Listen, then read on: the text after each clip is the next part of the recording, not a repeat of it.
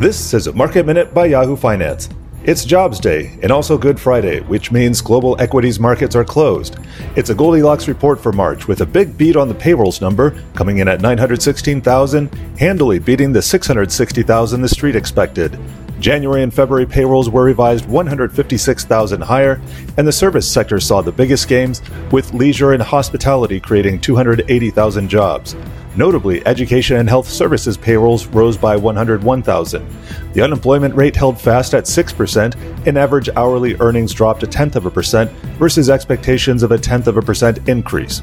The big headline beat on payrolls plus the relatively tame reading on wage inflation juiced stock futures, which remained open until 9:15 a.m. Eastern. Bond prices dropped while the yield on the 10-year shot up 2.5 basis points. Bond markets closed early today at noon. In currencies, the U.S. dollar firmed slightly as the euro weakened, and commodities remained closed for the holiday. For more market news and industry insights, head to yahoofinance.com.